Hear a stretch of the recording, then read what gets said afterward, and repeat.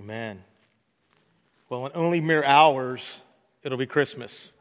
Yes, that would be 8,751 hours down and 9 hours ago. Yes, December 25th is finally here. And before too long, billions of people will be tearing off ribbons and bows, ripping wrapping paper off at warp speed, and tossing boxes off to the side as they open up their Christmas gifts. Fun, crazy, exciting, over in a flash, good times. Amen? So what gifts are you hoping for this year? What gifts did you get last year? What was your favorite? What is one of the best Christmas gifts that you've ever received? Were you expecting it, or were you totally taken by surprise? Have you ever gotten a gift that you didn't even know that you needed, but once you opened it up, you wondered how in the world you ever live without it? Have you ever gotten a not so good Christmas gift? You know, the kind of gift that makes you wonder what the giver of the gift was even thinking. I mean, you're not even sure whether it was a joke or they're serious. This week, I found a YouTube video of Jimmy Fallon talking about the worst gift ever in his hashtag segment. Here are a few that he had. All right, here's one. Should pop up. Maybe not. No? Okay, I have to read them. At Sam T.Y. Nam. My dad once got me a shirt that was his size, and he said he would take it if I didn't want it. Hashtag worst gift ever. Hey, it's my color, right? At T-Max Davis. I got a $25 gift card for Starbucks. The balance was only $10. Hey, I was tired on the way over to give you your gift. I had to get some coffee. At Fancy LATX. One year I got the book, He's Just Not Into You, from 5 different people. Message received. That's just awful. At Kevin FR444. My brother got me a leaf that he said was from the Wrigley Field wall, and he paid $350. I found out that it was from our front yard. Nothing like a gift from a brother. And at Laura Chavesky. My mother gave me the extra plot in the family grave one year. She said I should be very glad because those things are pretty expensive. Hashtag worst gift ever. Again, billions and billions of gifts are about to be opened tomorrow, or maybe even some tonight. Some gifts will be awesome. Some will be unexpected. Some will be just what we hope for. Some will be just okay, and others will be not so good. But listen, Christmas Eve 2016, I want to remind each of us that when we boil Christmas down to its core, it's about Jesus, because He is the gift. Yes, He, not electronics, clothes, toys, games, bikes, jewelry, gift cards, etc. He is the gift. And for those who know me, I like to have you guys say things in church to wake you up. And your line is really simple, is the gift, right? And if you guys want to get out here early on Christmas Eve, you'll play along 3 times. If you pass 3 times, I get to move on to my sermon. Your line is the gift, right? You ready? He is the gift. He is the gift. He is the gift. Very good. He's the gift that we all need and needed. He's the gift that just keeps on giving and giving and giving. He's the gift that once we really open it up, we wonder how in the world we ever live without it. I love what Paul says in 2 Corinthians chapter 9, verse 15 about this gift. Thanks be to God for His Son, a gift too wonderful for words. Some versions word it this way. Thanks be to God for His indescribable gift. Now, when we talk about the gift of God's Son, there's so much that we could talk about. After all, Jesus is a multifaceted gift. We could talk about the gift of His death, where Jesus paid a debt that He did not owe because we owed a debt that we could never pay. We could talk about the gift of the resurrection, where He defeated death in the grave, guaranteed our forevers, and changed everything. But today, Christmas Eve 2016, I want us to talk about the gift of Jesus' life. A life whose birth Matthew writes about in the first chapter of his gospel. The angel of the Lord appeared to him in a dream and said, Joseph, son of David, do not be afraid to take Mary home as your wife, because what is conceived in her is from the Holy Spirit. She'll give birth to a son, And you're to give him the name Jesus, because he will save his people from their sins. All this took place to fulfill what the Lord had said through the prophets. The virgin will be with child and will give birth to a son, and they will call him Emmanuel, which means God with us.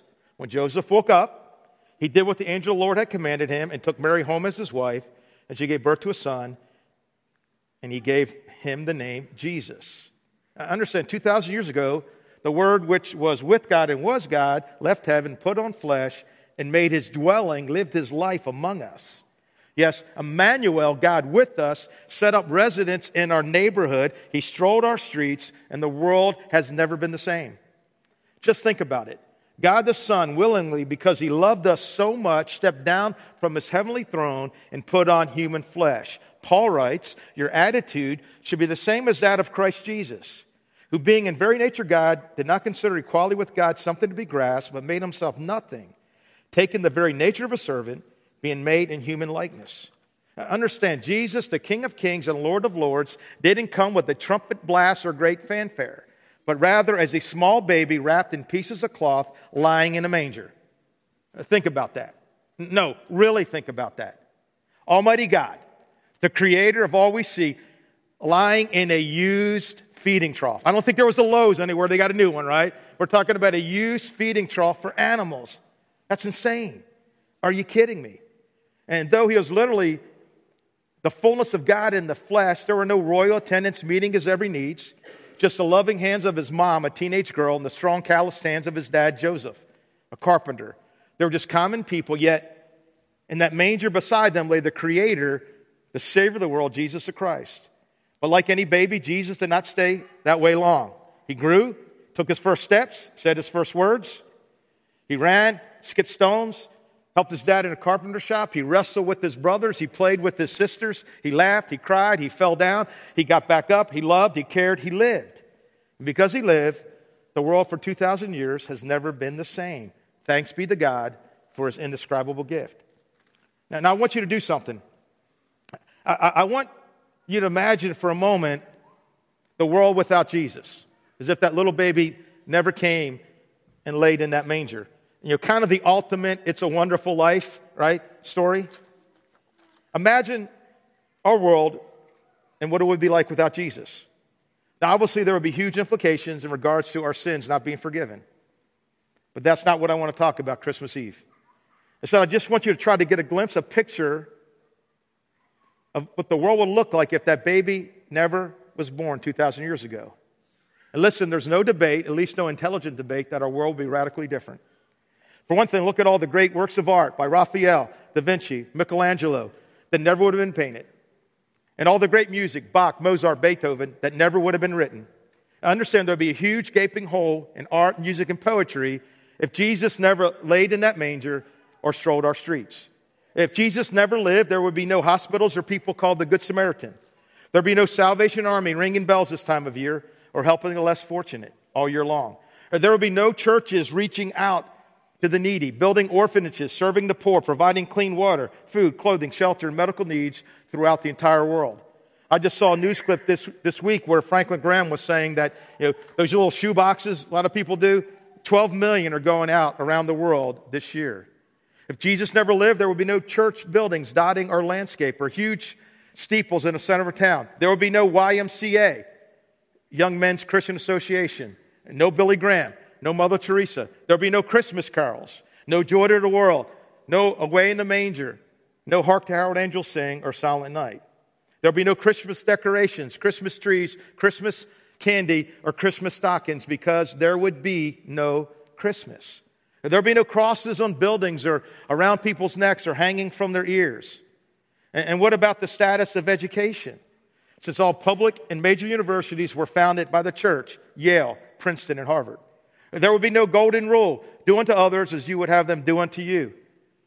And how in the world will we date our checks, our calendars, or our letters? I mean, upon what basis would we determine time if Jesus never came? Since all time, since all of human history revolves around this man, Jesus, this baby who one day laid in the manger. And where would we be without the words of Jesus? Once some guards were sent to arrest Jesus and they came back empty-handed. The only excuse they could give was that no one ever spoke the way this man does. Now, understand the words of Jesus are not time-bound, culture-bound, or geographically bound. And for 2,000 years, people from all over the world, think about that, from all cultures, all races, all backgrounds, all socioeconomic statuses have been impacted and transformed by them. Listen to him. Love your neighbor as you love yourself was spoken by a man whose neighbors would try to kill him. The challenge to leave your family for the sake of the gospel was given by a man who kissed his mom goodbye on the doorway. Pray for those who persecute you came from the lips that would soon be begging God to forgive those who were nailing his body to a cross. And Jesus' words satisfied the deep hunger of man like no other words ever spoken. Blessed are those who hunger and thirst for righteousness, for they will be satisfied. Everyone who drinks this water will be thirsty again. You find it out to be true in your life? The waters of success, of career, of money, all this. But whoever drinks the water I give him will never thirst again. Come to me, Jesus said, all you're weary and heavy laden, and I will give you rest. And where would we be without the example of Jesus? Understand, Jesus showed us the life that we can now live because of him.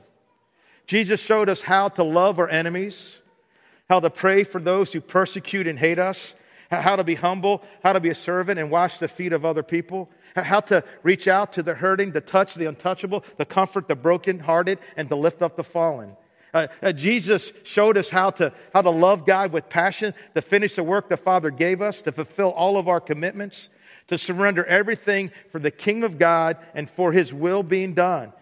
Jesus showed us how to lay down our life for our friends, how to pour it out for his bride, his church. Jesus showed us how to live the life that you and I were created to live. A life that is in tune and connected to God and living for a purpose that is greater than ourselves and our personal glory. Yes, he is the gift. And what a gift he is. And what a life he lived. His words, his inspiration, his example, his bringing God near has changed everything. Understand, Jesus lived a life that has sent ripples through the seas of time for 2,000 years. About 80 years ago, a guy wrote a poem about the impact Jesus had on the world. It was called One Solitary Life. He was born in an obscure village, the son of a peasant woman. He grew up in another village where he worked in a carpenter's shop until he was 30. Then for 3 years, he became a wandering preacher.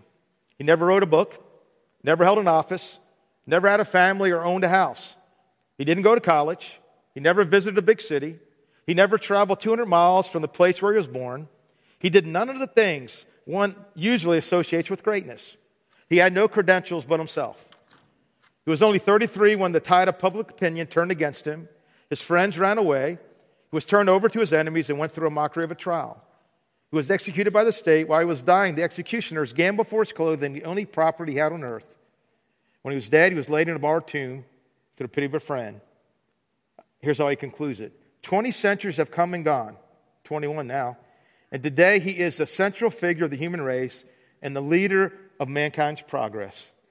All the armies that have ever marched, all the navies that have ever sailed, all the parliaments that have ever sat, all the kings that have ever reigned, put together, have not affected the life of man on this earth as much as that one solitary life.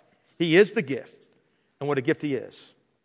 So this Christmas, as you open up your gifts, have fun, enjoy them, laugh, smile, and enjoy both the giving and the receiving as you celebrate together.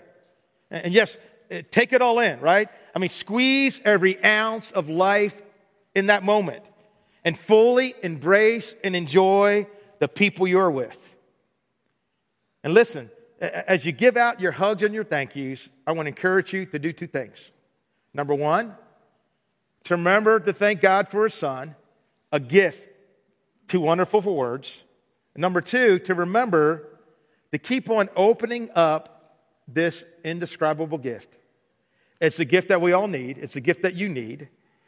And it's a gift that just keeps on giving and giving and giving, meaning more and more and more to us as we open up the gift more and more. And it's a gift that will affect your life in ways beyond your imagination. Listen, all the people and all the experiences and all the places in your life added together will never impact and affect your life the way that Jesus wants to affect your life both now and forever. He is the gift. Amen? Would you pray with me? God, we love you. And God, we thank you for this opportunity, Lord, to be in this place, to be in your presence. And God, I pray that this Christmas we enjoy every bit of it. God, that we celebrate, that we have fun, that we laugh, that we eat, that we give presents. But God, that we remember you and your tremendous love for us, Lord. And God, that we remember that no matter how much we think we've opened up this gift of Jesus, there's always more, because the present just gets bigger and bigger in our lives. Jesus, thank you for coming. In Jesus' name, amen.